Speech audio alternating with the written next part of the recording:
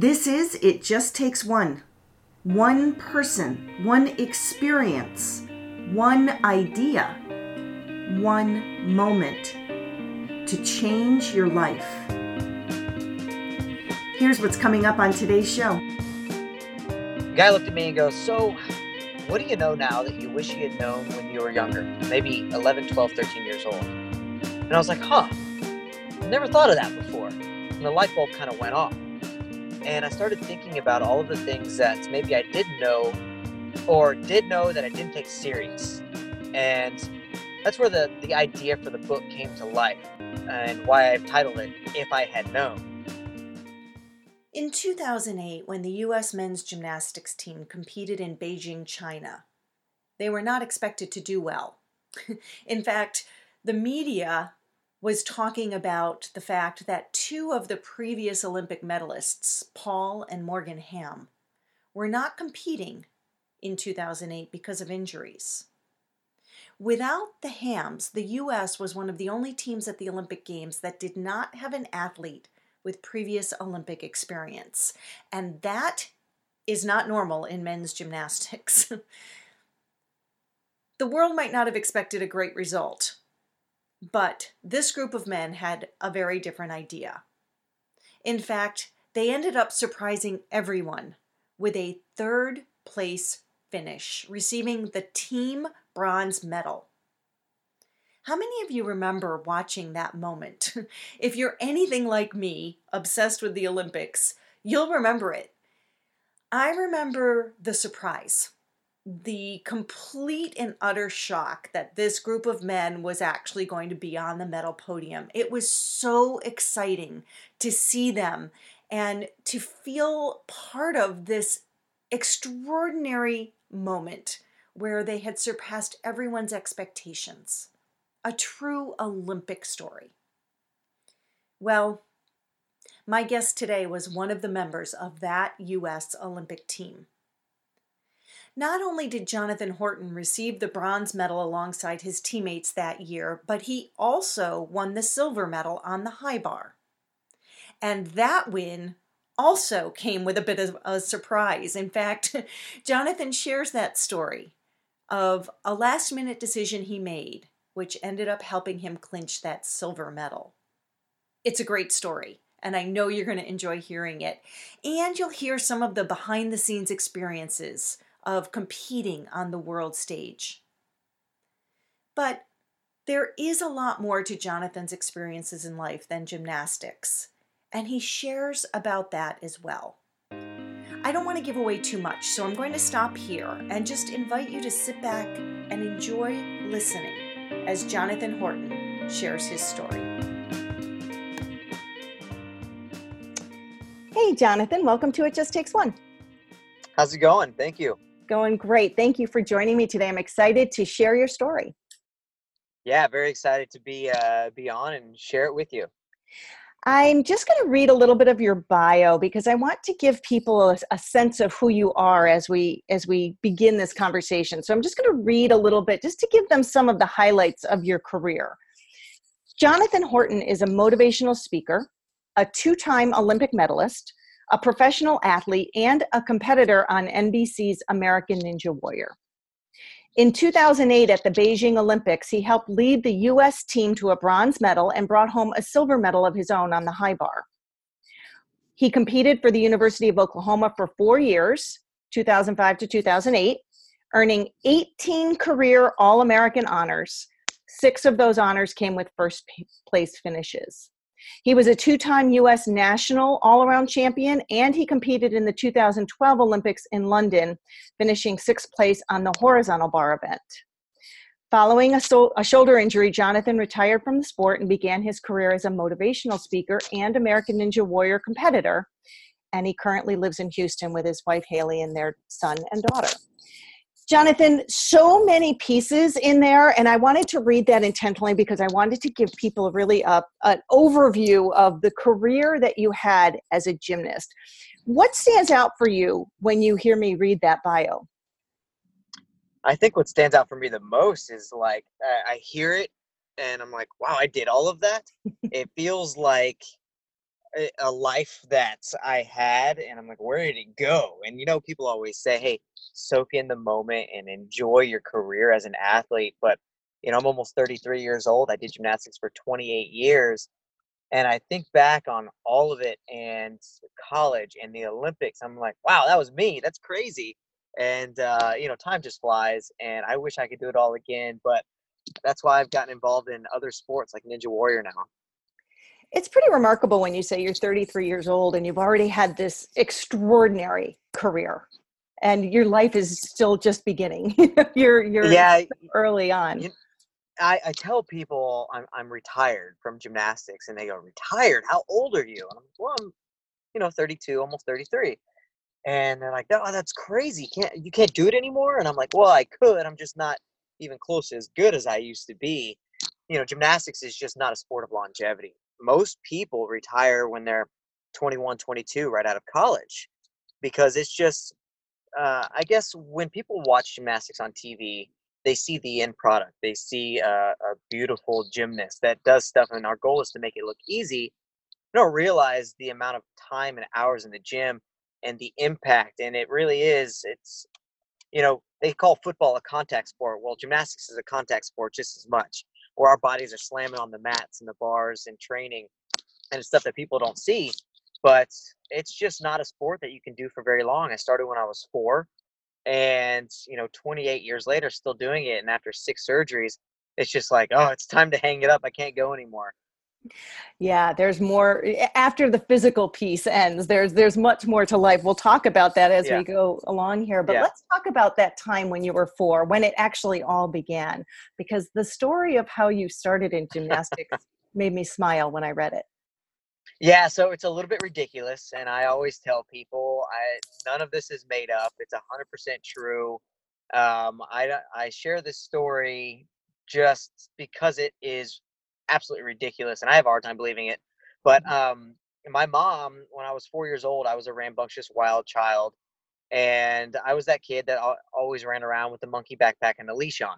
Anybody that's a parent knows the monkey backpack with the leash. So I was just a wild ADD kid. My mom, she took me to a Target one day, didn't have the backpack with the leash, and she lost me in the middle of the store. I just took off when she wasn't looking. Anyways, 5 minutes goes by, she can't find me. 10 minutes, still can't find me, and she's panicking, and the whole store starts searching for me. The manager finally spots me, comes up to my mom and says, "Hey, calm down. I found your son." And he pointed to the ceiling. There was a 25-foot support beam in the middle of the store that I had bear hugged and shimmied to the top. And my mom says that my head was at the ceiling. And I vaguely remember, just like barely remember, being at the top of that pole, looking down, thinking, "This is awesome." And anyways, I slid down the pole, didn't know I'd done anything wrong. My mom went home that night, told my dad, and my dad was basically like, "Wow, our son's a freak. Hey, let's put him in gymnastics." And so they enrolled me into a gymnastics facility the very next day, and it was love at first sight. I love the sport, being able to play in the foam pits and the high bars, the rings, everything. It was just a blast. That's amazing. Do you think your parents had any sense of what was going to happen when they started you in gymnastics? I mean, they recognized that you had an ability to climb and you had a lot of energy, which I think a lot of parents with kids Yeah. that age might see. When do you think they recognized that there was more to it than just a chance to, an outlet for your energy? Oh, you know what? I think they had no idea what they were getting into. I think that they were just looking for an outlet to, like you said, get some of that energy out, and take some of the I think they just wanted me to go to sleep at night. They're like, "Hey, let's put him in a gym and see if we can get some of that energy out, and he'll actually go to sleep," because I wasn't sleeping. Anyway, I think that they realized what they had gotten into when I was about 6 years old. So I was going to this little recreational gymnastics facility here in Houston, Texas, and someone recommended that I go to another gym that was more competitive. So I go to this other gym, and it's actually called Culhane's Gymnastics, and Jim Culhane was a 2-time Olympian. And so we go there, and I'm bouncing off the walls at Culhane's, and I was not the most gifted kid. I wasn't the strongest. I wasn't the fastest. A lot of people don't realize I was not very talented growing up, but I had this explosive energy that Jim Colhane saw something in. And he approached my mom after being at his place after one day and said, "Hey, I want to put your son on the competitive team." And my mom was like, "You're crazy." She actually thought he was just trying to get more money out of her. And anyways, he was like, "Nope, he's very raw. He's not the most talented kid, but I see something special in him. I see something in his eye and his mindset that he could be great." And my parents were like, "Okay, you're the Olympian. We trust you." And I think it was at that point that they were like, "Okay, we're about to go down some crazy rabbit hole of gymnastics. We don't know where this is going." And I started competing, and I never won anything growing up. I was not that kid that walked away with the medals and the ribbons and the trophies. I really didn't start succeeding in the sport till I was in my teens. But it was just whatever Jim Colhane saw in me. I give him a lot of credit for seeing something special and wanting to bring it out. And that's really how I got started. I love that story. And you know what I really love about that story? Part of the reason that I started this podcast was this recognition that it just takes one person or one moment, somebody to believe in you Yeah. to change the direction of your life. And you'll hear in all the stories on this podcast, those experiences and those people. And it sounds like Jim Colhane was one of those for you in your life, that he could see something and believe that there was potential there, raw, not maybe apparent so much to the general public and people in general, but he saw it. And because of that, and because your parents then believed in it as well, it literally opened the door to what became an extraordinary career. Yeah, and I don't remember a whole lot of it. I was 4, 5, 6 years old. Who remembers that much from that time in their life? But I do remember being at Colhane's facility and being the only kid that just was going all out every single day. Like, I didn't know what I was doing, and I got yelled at by, we called him Mr. Jim Colhane, and I got yelled at and screamed at, but for whatever reason, he just believed in me and spent a lot of time in me. And there were other kids there that were winning everything that went to his gym, but he just poured his heart and soul into me. And, you know, not to be arrogant, but I'm the only one that did anything out of the group. I'm the only one that stuck with the sport. And there's something that he did tell me when I was a kid that I'll never forget. He said, if you stick with gymnastics long enough, you may not become an Olympian, you may not even become a collegiate gymnast, but if you stick with it, you'll be a good gymnast. He said, most people just don't stick with it. And I always remember that. And I think my sport it was a marathon that most people quit. You just had to stick with it. And so he just gave me these little nuggets and gave me belief that got me to the end. Amazing. Amazing. I should fill in for the listeners too a little bit about our connection, because some of this was written in the book. Our connection is that we were just working together on publishing your book, and the book has come out, it's launched, and it has hit the stores. It's now available on Amazon. We'll put those links on for the listeners later on. It's called If I Had Known, and you share some of these stories and some of these life lessons that you learned, including the one that you just said, that you never give up, that you just keep trying and stay consistent, and that in the end there's a result to that. So I love that you brought that up, and it kind of ties into our connection and our connection with the book. I actually want to read something from the book which emphasizes the point you just made. And this is in the introduction of your book. And it says, I started competing at the age of 6. At that time, I wasn't what most people would think of as an Olympian. I wasn't an instant success or a child prodigy. I walked away from countless competitions with nothing to show. No medals, no ribbons, no trophies. However, in 1996, at the age of 11, everything changed for me. I watched my first Olympic Games. When I saw the greatest athletes in the world win medals for their country, I knew I wanted to do the same thing. So not only did somebody believe in you and give you this little nugget of, stick with it and stay consistent, there will be a payoff in the end. But in 1996, you watched the Olympic Games, and something triggered in you when you saw that. Tell me a little bit more about that moment, what you remember. Yeah, so it was one of the most powerful moments in my life. 10 years old, 1996. A lot of our listeners will remember the Atlanta Olympic Games. It was such a big deal. I mean, the buzz around it and the patriotism that came with the Olympics here in the United States. And I'd never watched an Olympics before. I didn't fully understand what it was or what it really meant. And I remember my mom and dad saying, "Hey, you should watch this. This is really exciting. This is really cool. It's the Olympics." I was like, "Okay." So the moment that really kind of changed everything for me was actually not watching the men's gymnastics team. It was watching the women's gymnastics team. And the the really exciting moment was at the very end of the competition. And for those people that don't remember, there was this young girl named Carrie Strug. And Carrie Strug, she was 17 years old, and she was on the very last event, which was the vault. All she needed to do was run down an 82-foot vault runway, hit a springboard, fly over the vault, do 2 flips, 1.5 twists, land on her feet, and win a gold medal for Team USA. Not that hard, right?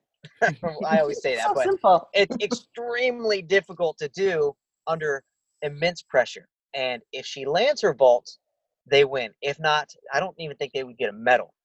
And so I remember being glued to the TV screen, watching this moment, thinking, what's going to happen?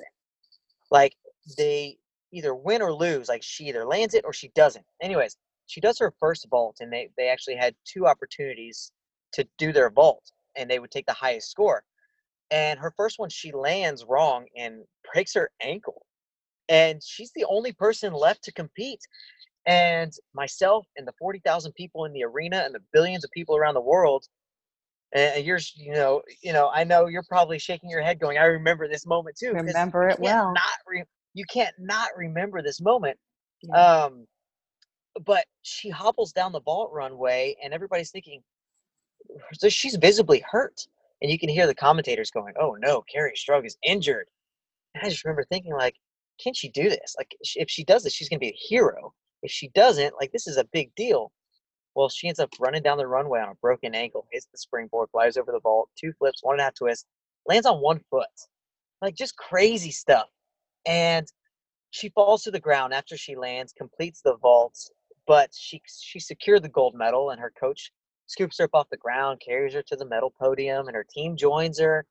They get their medals placed around their necks. The flags go up in the air. The national anthem starts playing. And I remember, like yesterday, staring at the TV, just silent, thinking to myself, that's what I'm going to do. I'm going to go to the Olympics and I'm going to do what I just witnessed. And I know now, I didn't know then, but this is what we call our why. And I didn't know why I was doing gymnastics at the time. But then when I saw that, that was my why. I was like, okay, I want to lead Team USA to that exact moment. I want a medal placed around my neck. I want to watch the flag go up. I want to hear the national anthem for me and my team. And it changed everything for me. It was such a special moment that took me from a gymnast to a gymnast with a goal and a mission and a passion that I could not get out of my brain. It was etched in my mind what I had seen. And it was something I couldn't forget every single day as I walked into the gym, thinking, okay, I'm not the best guy, but I'm going to give this thing everything I have until I am one of the best. And so that was that like special moment that I I pray everybody has in their life at some point. They see something that they go, I, I need that. I want that moment. I'm going to do everything that I have to do to get there. That's incredible.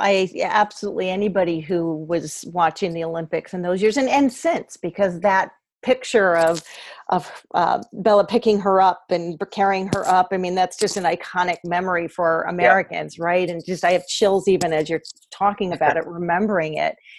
Have you ever met her? Have you had a chance to tell her what that moment meant to you? Yeah, so Carrie and we've actually spoken on stage together at a couple conferences, and I don't know if I've actually told her that story. I think it was more like I don't get starstruck by people, but when you meet one of your heroes, Mhm. it's like, hey, you changed the course of my life, and it's almost like it'd be weird to tell her that. Maybe I should one day. I don't know. You should. Yeah, I think you should, because I think it's important for people to recognize that, we impact people all the time. We don't always know how. We don't Yeah, always get a chance to hear what our life meant to somebody else, what our yeah, moment meant to somebody else. So I encourage you to do that. I think it would be pretty extraordinary for her to be able to hear that too. But it did really create a deeper purpose for you, and that sense of why. And you talk a lot about that in the book, and about how that passion continued to drive you despite the ups and downs of your competitions and the sports. Let's talk a little bit about some of those competitions, because things don't always go.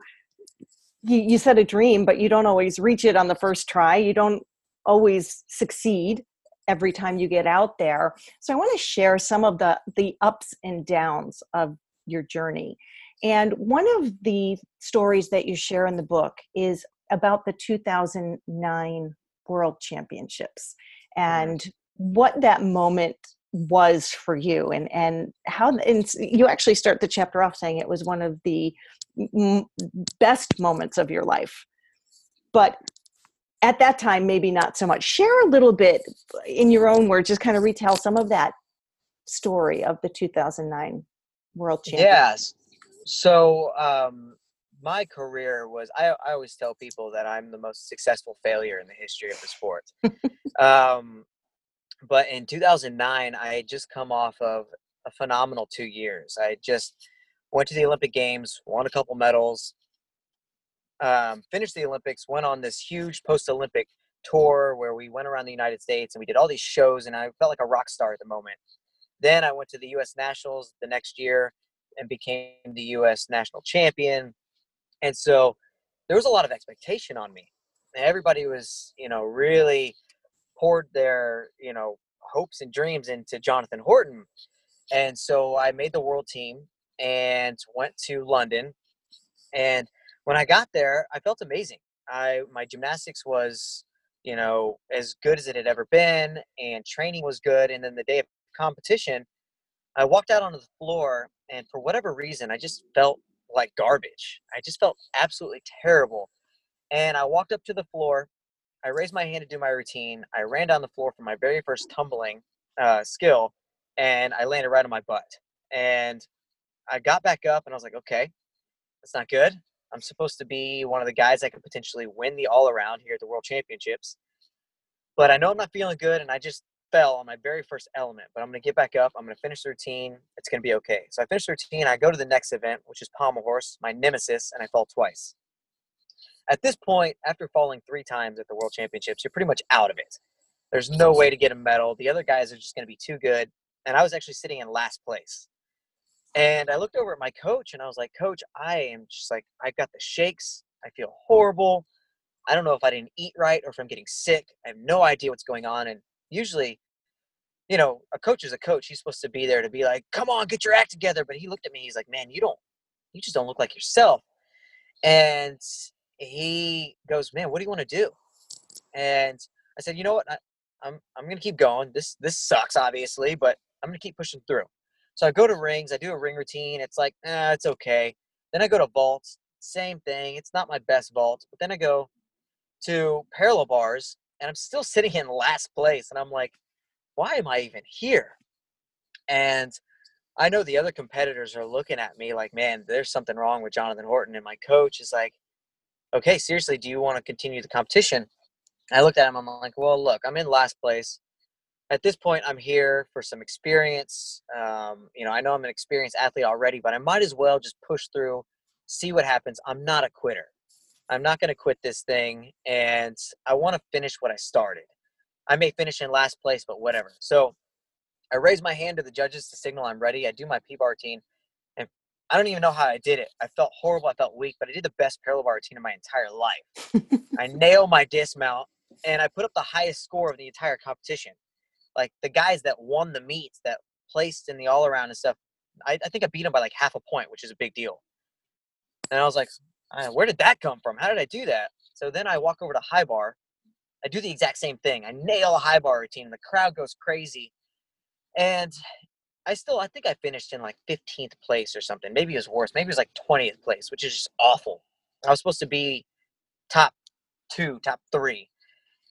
And, I walked away from the competition with my head down. Again, I put up the highest score in my last 2 events. Nobody was even close. But it wasn't until later on that a coach came up to me from another country, one of the British coaches, and then I had a couple of the other coaches come up and they were like, "Hey man, really great to see you stick it out. Really awesome to see that, you're one of the best guys here and you never quit. Like it would have been so easy for you to say, I'm hurt or I'm sick and just walk out of the arena. And we've seen so many other athletes do that in our sport. Their first couple routines are bad. They'll say, oh, my wrist is hurt, or I feel like I'm going to throw up. I'm going to walk away. And they were like, it's just awesome to see that you had no quit in you. And it didn't hit me till later that was a really important thing to do, to show other people some tenacity, to show other people, beyond just wanting to be the best, that I actually love what I do. And I'm not going to just walk away from it because I'm having a bad day. And I think it was a really important lesson for me because I took that lesson to other events, like smaller events that I could have, a local competition here in Houston, Texas, that I could have just given up on, that I didn't want to compete at. This meet means nothing. I'm going to walk away. Nothing to learn here. There's something to learn from every moment. Even the big ones, like just at the World Championships, the biggest age possible, where I've just bombed. There's something special about just never giving up, never quitting, always fighting, finding something to take away from those moments. It's just as good as, taking something special away, like a medal. Might as well take something special away from the moments where you just failed and you're not sure why, but you figure it out later. One of the things we were talking about before we got on the call here was the fact that the book that you've written is really personal development for athletes, and that there aren't books out there, especially in the gymnastics world, about these life lessons, just simple life lessons. And the one that you just shared there is something that isn't just for people who are out there competing in sport, lessons for everyone in life. I'm actually going to share from your book what you wrote about this lesson. You wrote, let's just get this out of the way. You're going to lose. No ifs, ands, or buts about it. You will make mistakes. You may fall at a competition, be the player who blows it for the rest of the team, or make a mental mistake that makes everyone question whether you can ever recover. Making mistakes is a big part of life. The question is how you handle the defeat in the moment and how you handle defeat after it's over. Do you leave the moment overwhelmed and hold back when you know problems are snowballing, or do you choose to fight to the bitter end? Always fight. If there is one thing I can guarantee to every athlete, it's that you'll recover faster after a hard-fought battle, even if it ends in a loss. The worst thing that you can do is to give up when you face certain defeat. And you didn't quit, and you kept fighting. And like you said, you did your best on the last two events that you were competing in. But you also, then the next year, came back even stronger. What happened in 2010? Yeah, so 2010, one of the reasons that I mentioned recovering after battling through, some people may say, what does that exactly mean? It's all a mental state. It's all being able to create an attitude of never quit, always fight, always have an attitude of winning. And the very next year, I went to the World Championships again and had one of the best competitions of my entire life. And I became the fourth American gymnast to ever all around win a medal in the all around of the World Championships. I got a bronze medal. I was super close to winning the silver medal. The guy that won, who we now know is the greatest gymnast that's ever lived, his name is Kohei Uchimura from Japan, was just like impossible to beat. But just to be able to stand on the medal podium with those guys after knowing what I'd gone through the year before, knowing that the hard fought battle in 2009 just drove me to doing something even better the next year. Sometimes we have to fail to realize how bad we want what we want. And, that hurt, that pain makes us either go, okay, like, I just screwed up really bad. I don't care what I'm doing. That's when you maybe need to readjust, what your goals are. But if you fail at something and it stings, it hurts really bad, it just drives us to better. Like that 2009, 2010, one of the hardest years I ever trained. I didn't want to go and do that again. I didn't want to go to the World Championships, and regardless of whether I felt bad or not, I wanted to know I could nail my gymnastics and just be on top of my game, even if I was sick, even if I just was having an off day. It didn't matter anymore. And so that moment just made me a better gymnast. And that's the reason that I won a medal the next year. Yeah, it's such a great lesson for everyone. And, I think um, there's a tendency when it doesn't go the way we wanted to retreat, to give up, to back away from it. But when you realize that it's actually just the opportunity to dig deeper and to come back, I mean, you're the perfect example of that. The other thing that you said that I think is really important too is when your coach was questioning you and saying, "What do you want to do?" And your response was, "It isn't just about winning. I love what I do. I'm up here to do what I love to do." And that true passion and love of your sport, love of your career was the driving force, no matter what the results on the board said. Do you think everybody has that in their life? Do you think everybody has something that they love so much? Do you think that it would carry them through even when things aren't going quite the way they expected? It's funny you ask. We've actually had this conversation, before about people and their passions. And it's something that's really stuck with me about, does everybody have that pure love for their sports or their careers or their business? And, I don't totally know the answer other than I think that our lives, um, we owe it to ourselves to at least search for that love.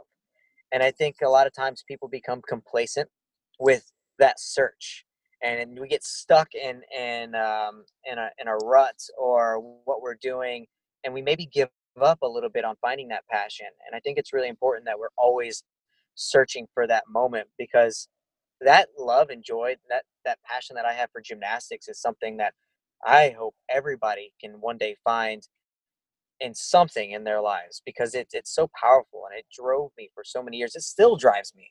I still love the sport, and there's so many other aspects of the sport that I can now be a part of, and it's created a new platform for me in so many different ways. Um, but yeah, I don't know if everybody has found it, but I hope people continue to search for it. Yeah, I think it. You write beautifully about that in the book. In the final thoughts of the book, you kind of address that idea, and so I encourage the listeners to follow through on that, because I think he's got some good words of wisdom as you're out there searching for whatever it is that you're passionate about, or whatever it is that you love so much that you're willing to keep going, even when it doesn't go quite the way that you had anticipated. There was, however, a moment that did go very well for you. It wasn't exactly as you anticipated it, but it also speaks to how you handle things under pressure. And that was the 2008 Olympics and what happened when you did your high bar routine. Hmm. Share some of that story, because it's pretty extraordinary what you did, what you decided to do, and how it turned out.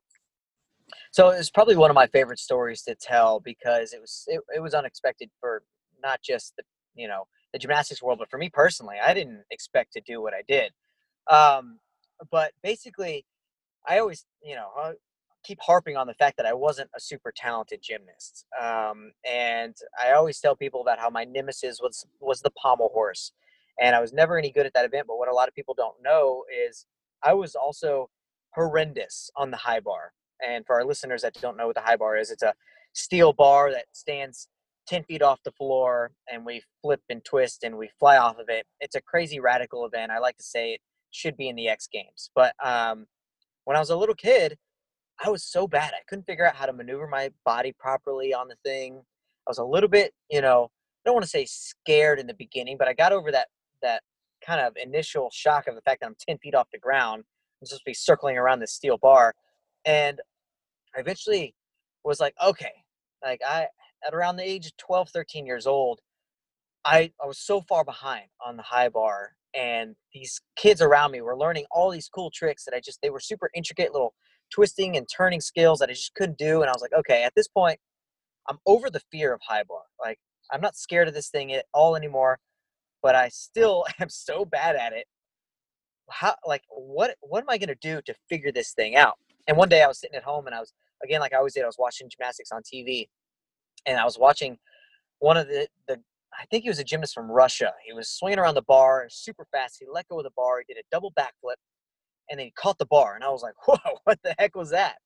And I like couldn't get the idea out of my head of what I'd just seen. And I went back into the gym the very next day, and I told my coach, I was like, hey, I was watching gymnastics on TV yesterday. This guy swung around the bar, let go, did a double backflip, and he caught the bar. What is that? My coach goes, oh, that's called a Kovacs. It's one of the hardest skills being done in gymnastics today. And I was like, yeah, I want to learn that. And he was like, he just kind of looked at me and laughed. He was like, no, you're not going to learn that. It's like, you can't even learn the other stuff you're supposed to be learning. And I was like, yeah, well, I can't do that stuff. I can't wrap my mind around any of that. But the idea of swinging super fast around the bar, letting go and flipping and catching, may be super dangerous, but I think I can do it. And he's like, no, absolutely not. And just to kind of get me off his back, because I kept asking and asking and asking, he's like, okay, look, there's this like way of setting up into that skill. You have to learn how to maneuver the bar, pull on the bar a certain way before you do it. I'll let you practice like the setup stuff. It's actually called a tap swing, to be technical. Anyways, I was like, okay, like he'll let me do that. So I did that for a couple months. And one day I was in the gym and I looked at my teammates. I was like, guys, coach isn't paying attention. I'm going to go for this skill. And they were like, dude, you're going to die. And I was like, no, I got it. So I swung around the bar as fast as I could. I let go of the bar. I did the double backflip, and everybody was like, whoa, I didn't catch the bar. They were like, you actually like did it kind of right. And I kept trying it. 2 days later, I caught a Kovacs. I was 13 years old. I was the youngest kid that ever completed the skill. And my coach was like blown away. He was baffled. He was like, I can't believe you just did that. And at that point, I was like, well, wow, I found something I'm really good at. Well, I'm just going to run with this. And so I learned a bunch of different variations of the Kovacs. And at around the age of like 15, 16, I was doing this wild routine that no one else in the world had ever seen. It was super extreme. And, no other gymnasts were performing even close to a routine like this. And I had a lot of backlash, though. I had a lot of people come up to me and say, stop doing that. It's not traditional gymnastics. That's way too extreme. You're too much of the gymnastics term, you're a huck and chuck kind of guy. Stop doing that. You're going to hurt yourself. That'll never be possible under pressure. Yada, yada. I heard it all. Anyways, as I continued doing the routine, I got to where I could complete it under pressure. I was one of the best guys in the country, maybe the world, at doing this high bar routine.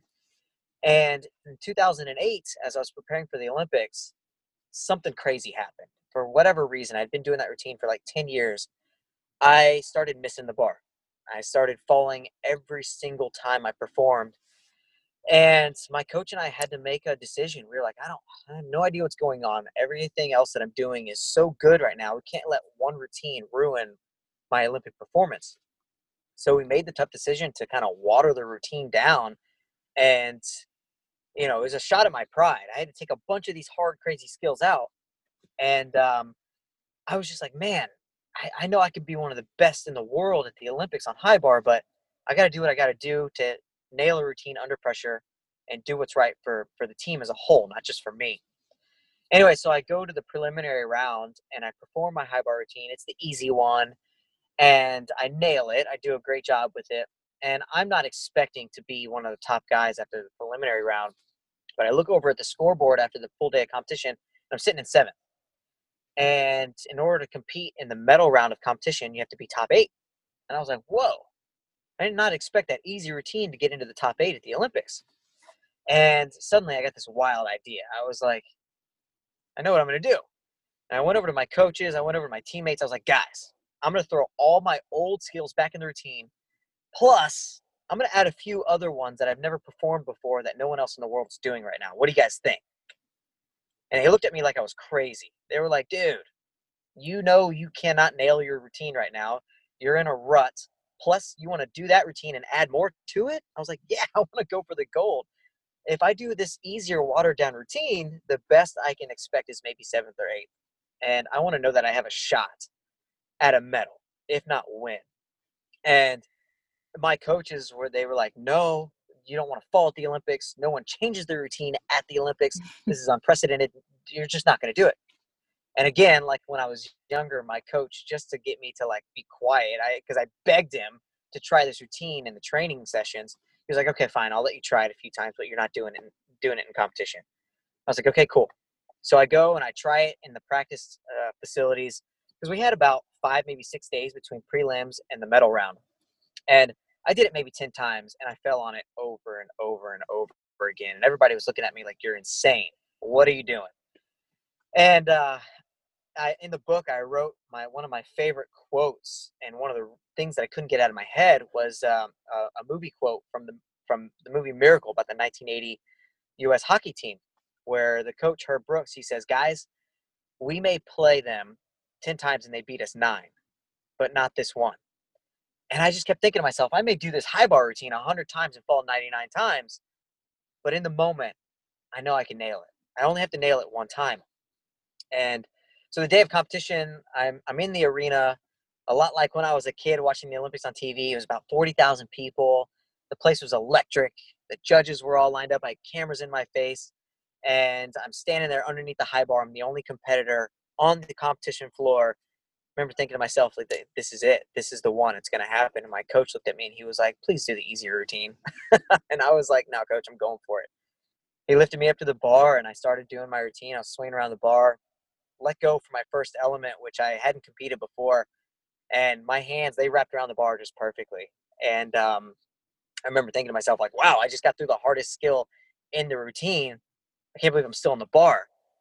I wound up for my next one. I let go again, grab the bar again. Same thing on the next one, grab the bar again. I caught the bar 4 times on 4 major release elements.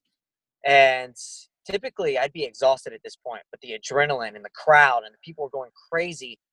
And I felt so fresh, so good. I wasn't tired at all. And I wound up for a dismount. It was the hardest dismount anybody was doing in the world. Triple twisting, double backflip. And I landed on my feet. And at that moment, I became the second best gymnast in the entire planet on high bar. And everybody was like, I remember my teammates looked at me later and they were like, you're crazy. We don't know how you just did that, but that's awesome. And so it was, maybe a little bit of luck. There's a whole lot of self-belief. There's a lot of, just thinking about the moment and thinking, what do I have to lose? Everybody's trying to tell me to play it safe. You'll look like a fool if you fall at the Olympics, but I just didn't care. I'd rather fall and know I had a shot at winning than to do something easier and know that I never had a shot at all.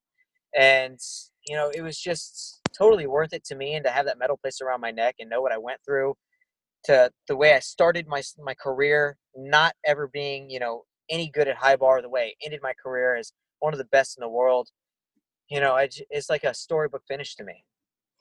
It is, but I've replayed that so many times. I remember watching you in the 2008 Olympics. I remember you getting the silver. Li Xiaopeng got the gold that year. Those who remember watching it, but I didn't know that story until I read the book, until you wrote it. And so I've thought about it a lot of times since reading it and working with you. And I keep thinking, how many times that somebody stands up at the moment that they have to perform, and that may not necessarily be an athletic event. It might just be that they have to give their presentation, or they have to sell their product, or whatever it is they have to perform. And they go with the easy. They take the easy way out, and now multiply that, because it's the Olympics and it's the world is watching, literally millions and millions of people around the world watching. And you make this change, and it was due to your mindset. I've tried to put myself in your position in that moment since I've read the story and talked with you. And I think that mindset where you just said, I'd rather go out fighting, I'd rather go down swinging than have never taken the shot that I knew I could have taken. Where does somebody develop that mindset? Where did you develop that mindset? How does somebody get that idea so that when they have this opportunity to step up, they can cultivate that same type of idea where you go down swinging? Yeah, it's tough. I get that question a lot, and I do think it can be developed. I think it takes a long time.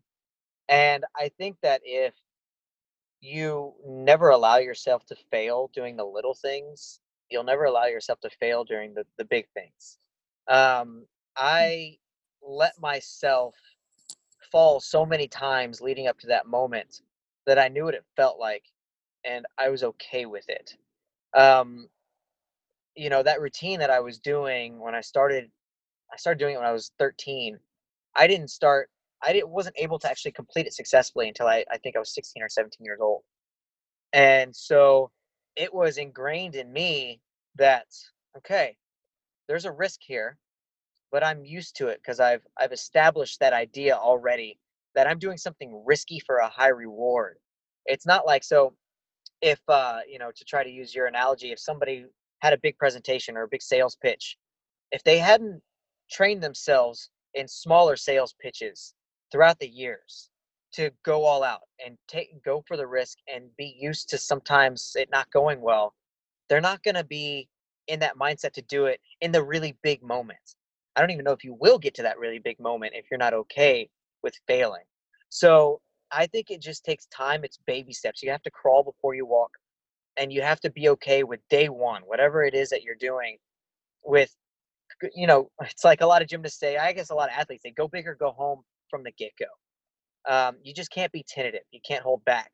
And it's a little bit like Ninja Warrior in this sense. I've gotten involved in American Ninja Warrior, and it's a little bit strange for me right now because what a lot of people don't know, when you step up to the starting line at Ninja Warrior, they don't let us practice any of the obstacles. What you see on TV is our very first time stepping up.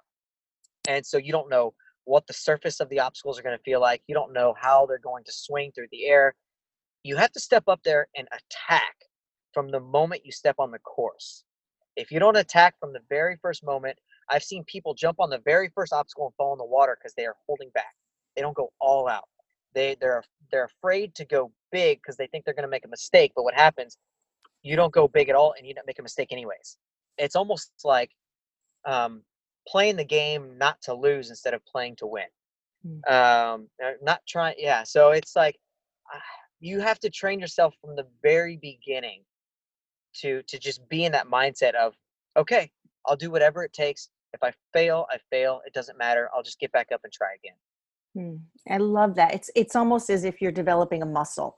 Yeah. You let yourself Perfect. fail, you let yourself break down just a little bit, a little bit, a little bit, and pretty soon you're more resilient, you're stronger, Yeah. you can handle more, you can hold more, you can take the bigger risk.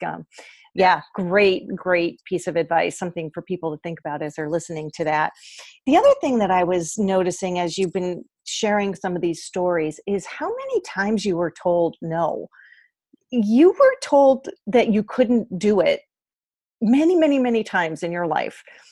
Did you ever get to a point where you believed that? There were definitely down times in my career where I wanted to believe it, or maybe didn't want to believe it, but almost let it get into me. But I think my why was bigger than people's excuses for me.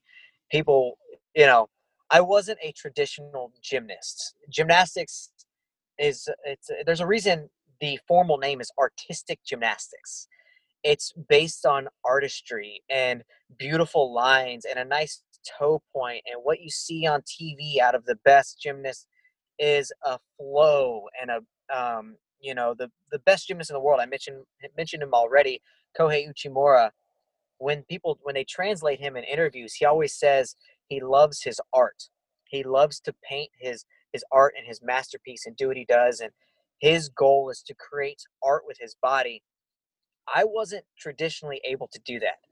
I didn't have a beautiful line and a nice toe point and the ability to do these like free flowing, intricate skills.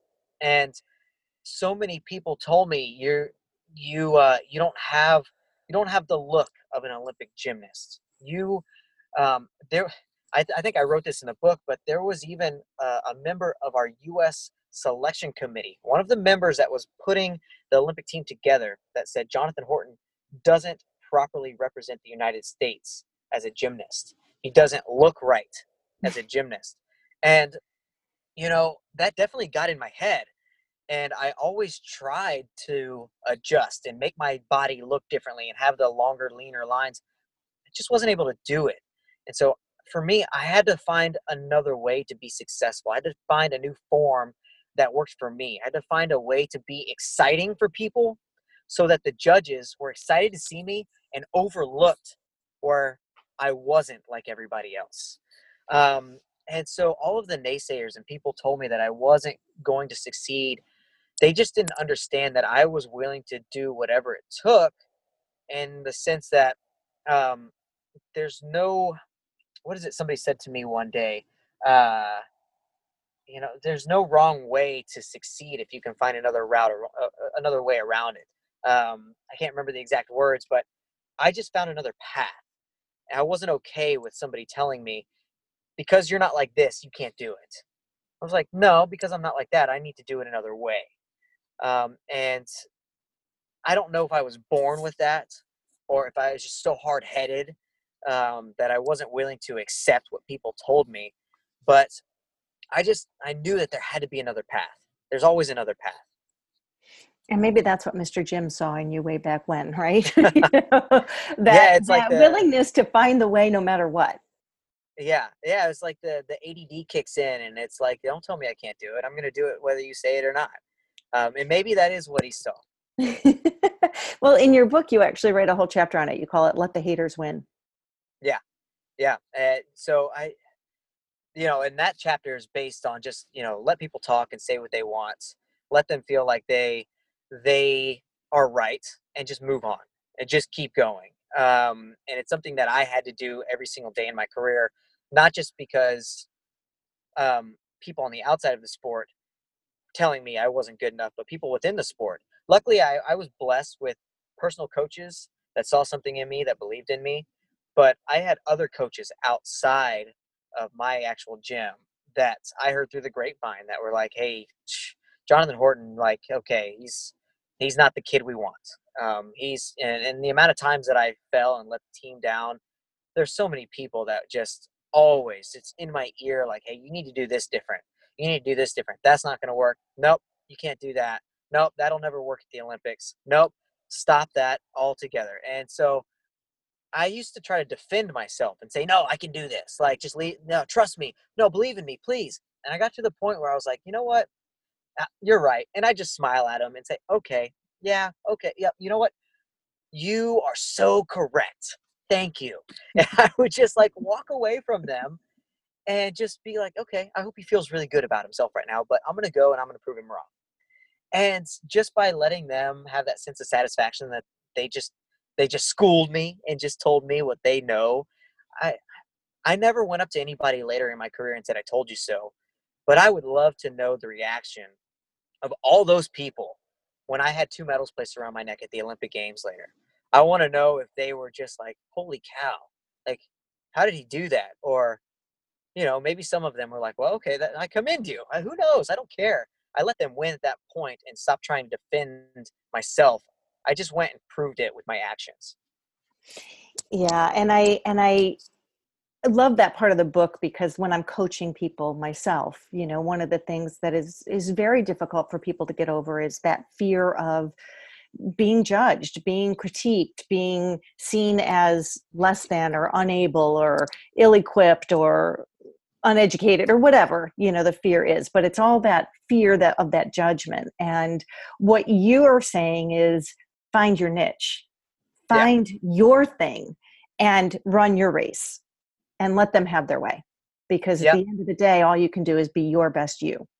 Yeah, you have to put the blinders on and just have tunnel vision and move forward. If you really believe in what you're doing, and you have this, what I like to call, unshakable faith in yourself and your ability, there's going to be so many people that try to doubt you and tell you you can't do something, and I call them haters. And it's what they are. They're going to hate on you and tell you you can't, but they don't understand your passion, your why, how bad you want it, and you just have to keep moving forward without them. One of the passions and one of the things that you're doing now that you've ended your gymnastics career and are starting some other things is to write this book. And I want to talk a little bit more about this book because I think it is something unique. It is a niche. It's got some great life lessons, not just for athletes, although athletes will get a lot from it.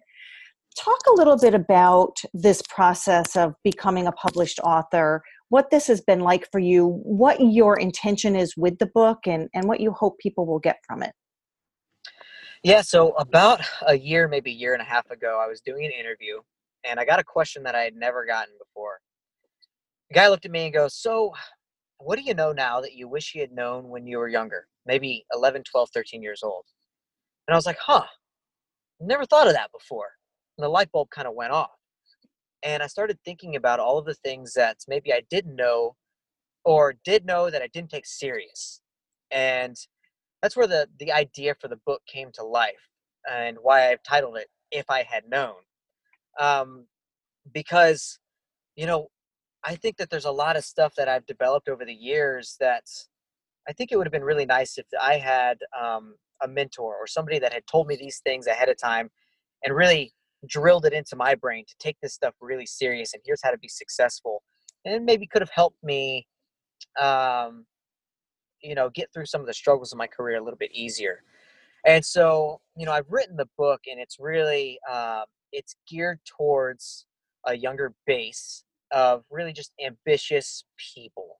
If you are an athlete and you want to be a professional athlete or an Olympian, if you want to be an entrepreneur, there's a ton. The entire book is based on my career, which is gymnastics.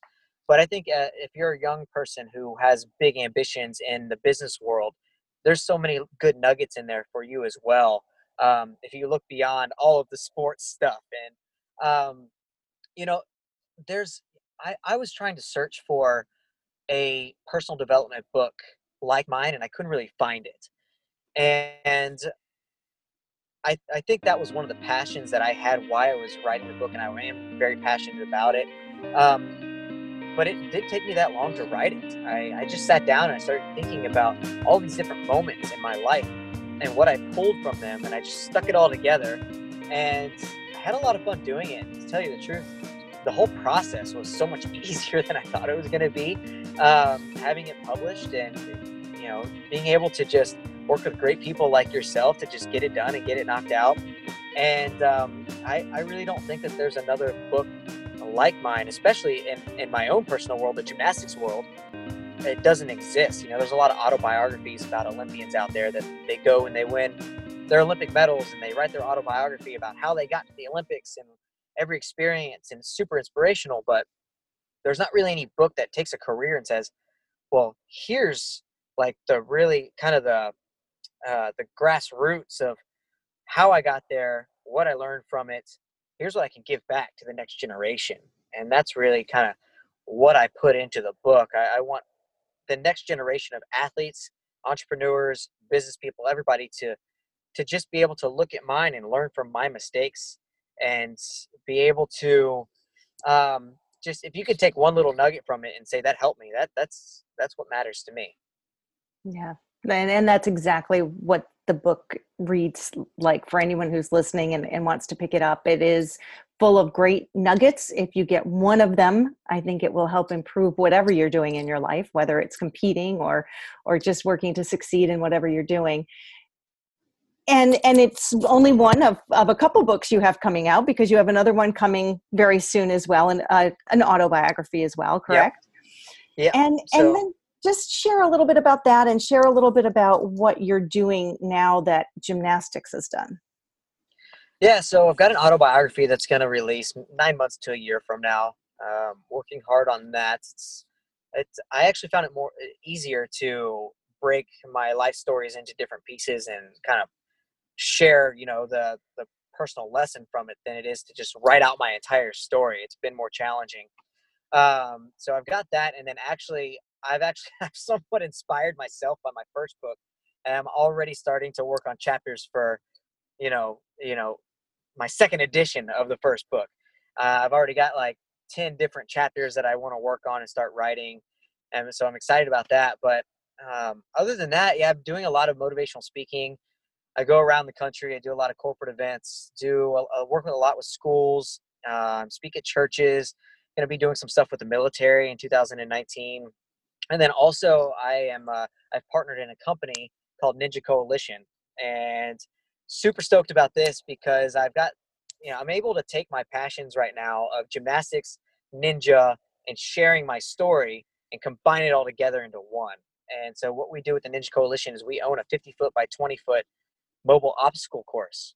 And that idea was kind of sparked by the fact that everywhere I was going, people were asking about Ninja Warrior. Hey, how do we try these obstacles? We really want to, what's it like to do the salmon ladder? How hard is the 14-foot warped wall? And so we were like, we just need to bring this to people, And so we've done a bunch of corporate events. We've gone to schools. We've done 2 church events. And we set up our course, and we do a Ninja Warrior experience. I deliver a keynote, and we're also partnered with a bunch of the other ninjas from the show, like Daniel Gill and Joe Moravsky, Jesse Lebrecht, Alyssa Beard. And it's super fun to see any, kids from 7 years old all the way to adults who 65, 70 come and try full-scale obstacles from the TV show. That's, you watch the show and you would just wonder, I wonder if I can do that. And it sits over a giant stunt airbag, so it's super safe, and we spot you and help you out, and it's just a blast. And we've got, I think, 9 or 10 events potentially lined up for the next year, and I'm super pumped about what all is coming together with the Ninja Coalition. I really love that. And, our mutual friend, Daniel Gill, I had him on this show a while ago. And one of the things he was talking about, and that has struck me as I've gotten to know you guys, is the camaraderie, the real family feeling that you Ninja Warriors have created. You didn't necessarily know each other before you began competing, but even from the audience, you can tell that there's a great bond, a really strong bond between you. How do you describe that? Is that something that you're experiencing, and how do you describe that? Yeah, there's nothing fake about it. And the community of Ninja Warrior competitors is so strong and so tight-knit. And I want to say it's a lot like the gymnastics community in the sense that all of us have picked this sport that is so hard and so difficult to be successful at, that all of us are just kind of rooting for each other to see how far we can get. And in 10 seasons, only one person's won the grand prize. And all of us are chomping at the bit to do it ourselves, but we just respect anyone that can even get close at this point. And it's the same thing in gymnastics. It's like our sport takes so many years to perfect and become a master of, but it's impossible to become perfect. And we just have so much respect for each other and what we're able to do. And the ninja community is no different. We spend time outside of the show. We train together. We hang out together. We challenge each other to, hey, we throw out Instagram videos and stuff like that and say, hey, you guys try this and then post your video. Let me know how it goes. And it's just a super cool community. And beyond the show, there's another community of people that we also hang out with that we're trying to get on the show. And so it's just a really fun world that has become competitive outside of NBC's American Ninja Warrior. There's competitions every single weekend somewhere in the country, and the sport is just growing rapidly. I think a few years ago I heard that lacrosse was the fastest growing sport in the United States. I'm pretty sure Ninja Warrior has surpassed that times 100, and it's just exploding everywhere. Yeah, that wouldn't surprise me either. I think it is too. There's something about the challenge of it. People do like to get themselves outside their comfort zone and reach for the next, literally reach for the next obstacle, whatever that might be. I also think there's something you mentioned earlier to the fact that you have to step up and give it all from the get-go, that there is no try. It is all in. And you go for it. And I think there is something in the human spirit that is driven by that desire and that excitement of going all in. And you certainly have to do that. But in addition to it being a competition, it's really a collaboration, and it's really this mutual respect, and you're standing on the sidelines cheering just as loudly for the person that's competing against you. Because if they do it, you will be awestruck, even if it wasn't. Yeah, I mean, the greatest example just from Ninja Warrior alone is if you watch this past season, the last 2 guys standing were Drew Drechsel and Sean Bryan. And on stage 3, $100,000 on the line, the guy who gets the furthest, the fastest, Sean Bryan goes, does a great job, doesn't get through it, but he falls. Which stage 3 is nearly impossible to get through.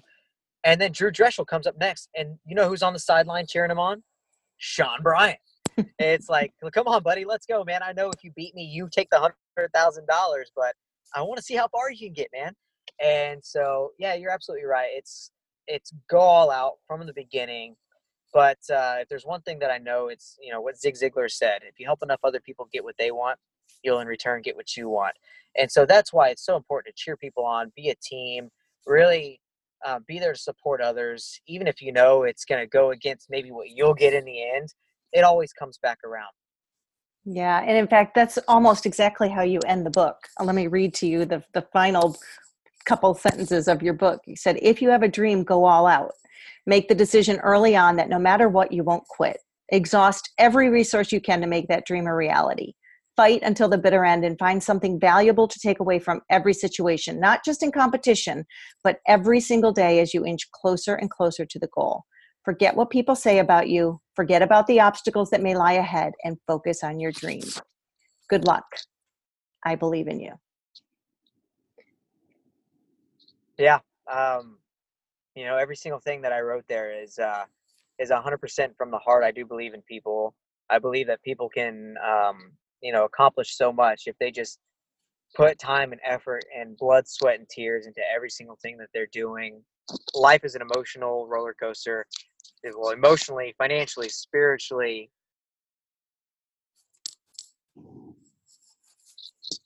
So I don't know if did I just lose you there? Nope, you're good. Okay. So yeah, life is it's a big roller coaster of emotions, and you got to ride the roller coaster, hang on tight, and I believe in so much that people can do. Excellent. I always like to end the podcast with a comment about the title of the podcast, and I think this is a perfect way to end this conversation. The title of the podcast is It Just Takes One, and I like that because I think it means something different to everybody, and it resonates in a different way with everybody. When I say it just takes one, what does it mean to you? I think we kind of talked about it in the beginning. I think it takes one moment of belief, really 100% just belief that we can do something to drive us. And for me, it took one moment of me seeing the Olympics on TV and believing I can do that. It took my coach one moment of belief in me to pour some time into me. It took one moment of experiencing my first victory at 16 years old to think, hey, I can do this again. And so it just takes one moment of belief to think I can move forward. I have more in me. This is possible. Well, I believe in you, and I think this is possible, and there is more out there for you. I look forward to seeing where you go and what you do with everything that you've learned so far in life, and how many more people you can help with the lessons you've learned. If people are interested in finding out more about you or would like to follow you, where can they reach you? Where can they find you? Yeah, so there's a few different places that people can find me. First is my website, jonathanhorton.net, which is a work in progress, working on making it a little bit more user-friendly, but also I'm all over social media, Instagram, I'm jhorton11. I'm on Twitter as well, which is the same thing, jhorton11. And then also I am always open to giving people my email address. Please contact me at jonathanhorton@att.net. I love to chat with people and make good connections. Fantastic. Jonathan, thank you. It's been an absolute pleasure working with you. I'm so excited about this book being out, being a bestseller, and I wish you all the best as you continue forward in life. Yeah, thanks so much, Kelly. It's been great talking to you.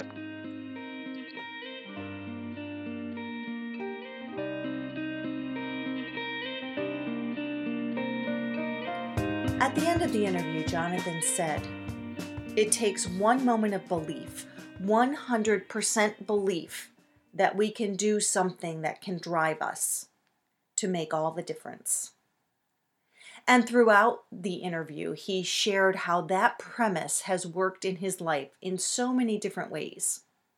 From the time his parents watched him scamper up a pole in Target and believed he could do gymnastics, to his coach, who saw something very unique in him, to the belief that he showed in himself at the London World Championships, where he proved that you can keep fighting even when things aren't going well.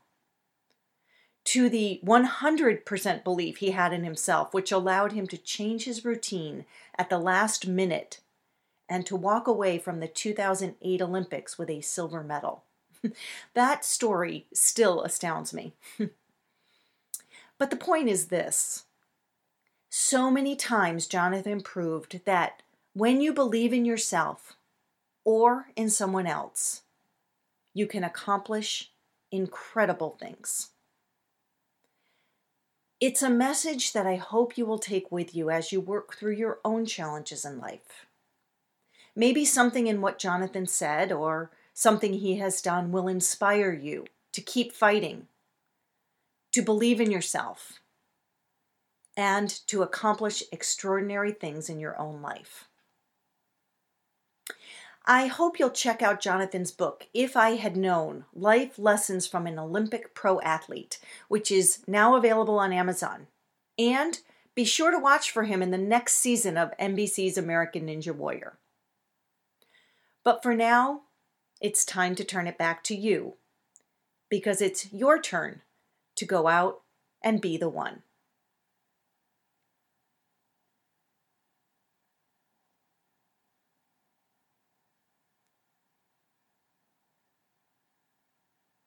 If you enjoyed this podcast, I invite you to take a moment and write a review for us on iTunes or wherever you receive your podcast.